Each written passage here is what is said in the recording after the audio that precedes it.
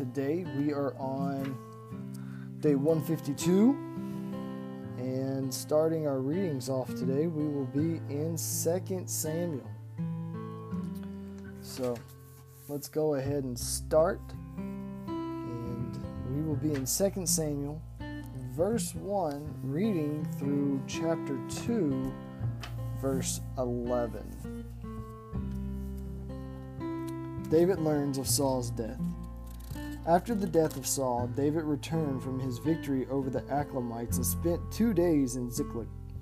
On the third day, a man arrived from Saul's army camp. He had torn his clothes and put dirt on his head to show them that he was in mourning. He fell to the ground before David in respect. "Where have you come from?" David asked. "I escaped from the Israelite camp," the man replied. "What happened?" David demanded. "Tell me how the battle went." The man replied, "Our entire army fled from the battle. Many of the men are dead, and Saul and his son Jonathan are also dead." "How do you know Saul and Jonathan are dead?" David demanded of the young man. The man answered, "I happened to be on Mount Gilboa, and there was Saul leaning on his spear with the enemy's chariots and charioteers closing in on him. When he turned and saw me, he cried out for me to come to him. 'How can I help?' I asked him. He responded, 'Who are you?' 'I am an Achlamitic,' I told him. Then he begged me, 'Come over here and put me out of my misery, for I am in a terrible pain and want to die.' So I killed him," the Achlamitic told David, "for I knew he couldn't live. Then I took his crown and his armband, and I have brought them here to you, my lord." David and his men tore their clothes and swore when they heard the news. They mourned and wept and fasted all day for Saul and his son Jonathan, and for the Lord's army and the nation of Israel, because they had died by the sword that day. Then David said to the young man who brought the news, "Where are you from?" And he replied, "I am a foreigner, an Achlamitic, who lives in your land." Why were you not afraid to kill the Lord's anointed one?" David asked. Then David said to the one of his men, "Kill him." So the man thrust his sword into the Achlamitic and killed him. "You have condemned yourself," David said, "for you yourself confessed that you killed the Lord's anointed one." David's song for Saul and Jonathan. Then David composed a funeral song for Saul and Jonathan, and he commanded that it be taught to the people of Judah. It is known as the Song of the Bow, and is recorded in the book of Jashar. "Your pride and joy, O Israel, lies dead on the hills. Oh, how the mighty heroes have fallen. Don't announce the news in Gath. Don't proclaim it in the streets of Ashkelon, or the daughters of the Philistines will rejoice, and the pagans will laugh in triumph. O mountains of Gilboa, let there be no dew or rain on you, nor fruitful fields producing offerings of grain.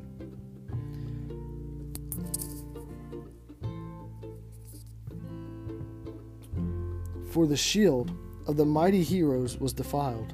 The shield of Saul will no longer be anointed with oil.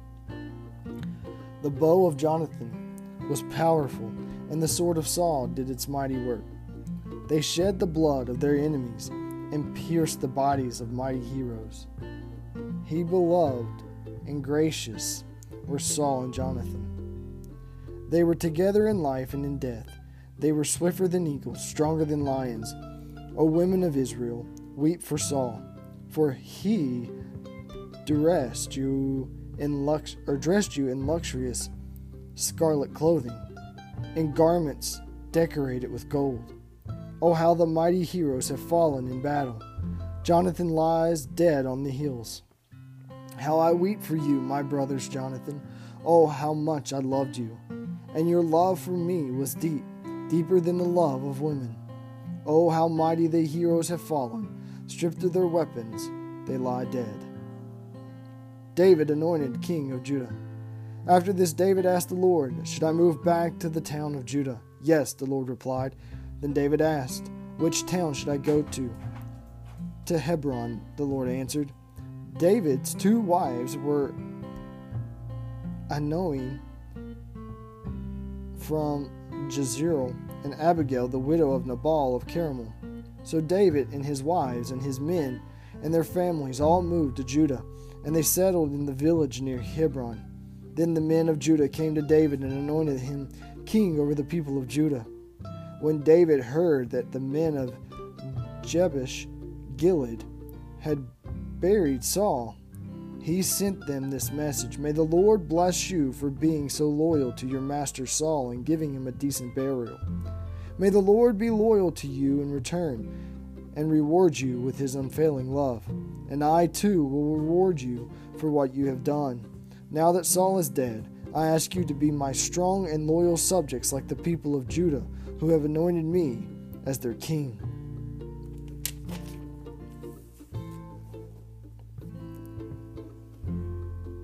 Ishbosheth proclaimed king of Israel. But Abner, son of Ner, the commander of Saul's army, had already gone to Mahanaim with Saul's son Ishbosheth. There he proclaimed Ishbosheth king of Gilead, Jezreel, Ephraim, Benjamin, the land of the Asherites, and all the rest of Israel. Ishbosheth, Saul's son, was 40 years old when he became king, and he ruled for Mahanaim for 2 years. Meanwhile, the people of Judah remained loyal to David. David made Hebron his capital, and he ruled as king of Judah for 7.5 years. So now we turn to John, where we will read chapter 12, verse 20, and read to 50. Jesus predicts his death. Some Greeks who had come to Jerusalem for the Passover celebration paid a visit to Philip, who was from Bethsaida in Galilee. They said, "Sir, we want to meet Jesus." Philip told Andrew about it, and they went together to ask Jesus. Jesus replied, "Now the time has come for the Son of Man to enter into his glory. I tell you the truth, unless a kernel of wheat is planted in the soil and dies, it remains alone, but its death will produce many new kernels, a plentiful harvest of new lives. Those who love their life in this world will lose it, and those who care nothing for their life in this world will keep it for eternity. Anyone who wants to serve me must follow me, because my servants must be where I am, and the Father will honor anyone who serves me. Now my soul is deeply troubled. Should I pray? Father, save me from this hour. But this is the very reason I came. Father, bring glory to your name." Then a voice spoke from heaven, saying, "I have already brought glory to my name, and I will do so again." When the crowd heard the voice, some thought it was thunder, while others declared an angel had spoken to him. Then Jesus told them, "The voice was for your benefit, not mine." The time for judging this world has come, when Satan, the ruler of this world, will be cast out, and when I am lifted up from the earth. I will draw everyone to myself. He said this to indicate how he was going to die. The crowd responded, "We understood from Scripture that the Messiah would live forever. How can you say the Son of Man will die?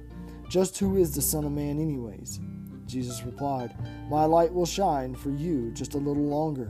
Walk in the light while you can, so the darkness will not overtake you. Those who walk in the darkness cannot see where they are going.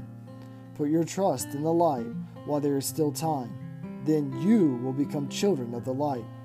After saying these things, Jesus went away and was hidden from them.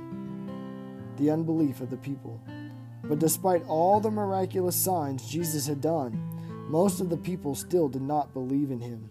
This is exactly what Isaiah the prophet had predicted. "Lord, who has believed our message? To whom has the Lord revealed his powerful arm?" But the people couldn't believe, for Isaiah also said, "The Lord has blinded their eyes and hardened their hearts, so their eyes cannot see and their hearts cannot understand, and they cannot turn to me and have me heal them. Isaiah was referring to Jesus when he said this, because he said the future and spoke of Messiah's glory. Many people did believe in him, however, including some of the Jewish leaders, but they wouldn't admit it for fear that the Pharisees would expel them from the synagogue, for they loved human praise more than the praise of God. Jesus shouted to the crowds, "If you trust me, you are trusting not only me, but also God who sent me. For when you see me, you are seeing the one who sent me. I have come as a light to shine in the dark world, so that all who put their trust in me will no longer remain in the dark. I will not judge those who hear me, but don't obey me. For I have come to save the world, and do not judge it.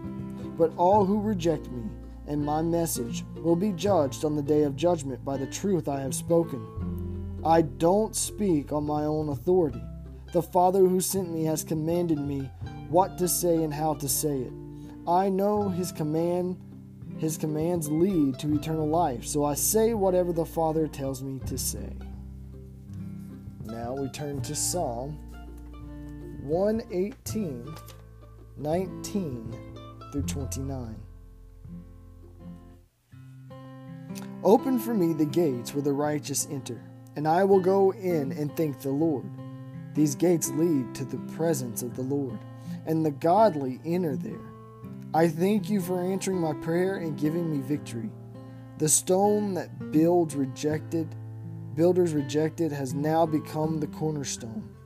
This is the Lord's doing, and it is wonderful to see. This is the day the Lord has made. We will rejoice and be glad in it. Please, Lord, please save us. Please, Lord, please give us success. Bless the one who comes in the name of the Lord. We bless you from the house of the Lord. The Lord is God, shining upon us. Take the sacrifice and blind it with cords on the altar. You are my God, and I will praise you. You are my God, and I will exalt you. Give thanks to the Lord, for He is good. He is faithful, or His faithful love endures forever." Proverbs 15, 27 through 28. "Greed brings grief to the whole family, but those who hate bribes will live. The heart of the godly thinks carefully before speaking. The mouth of the wicked overflows with evil words." We thank you for joining us today. And again, this is the Word of God for the people of God. Thanks be to God.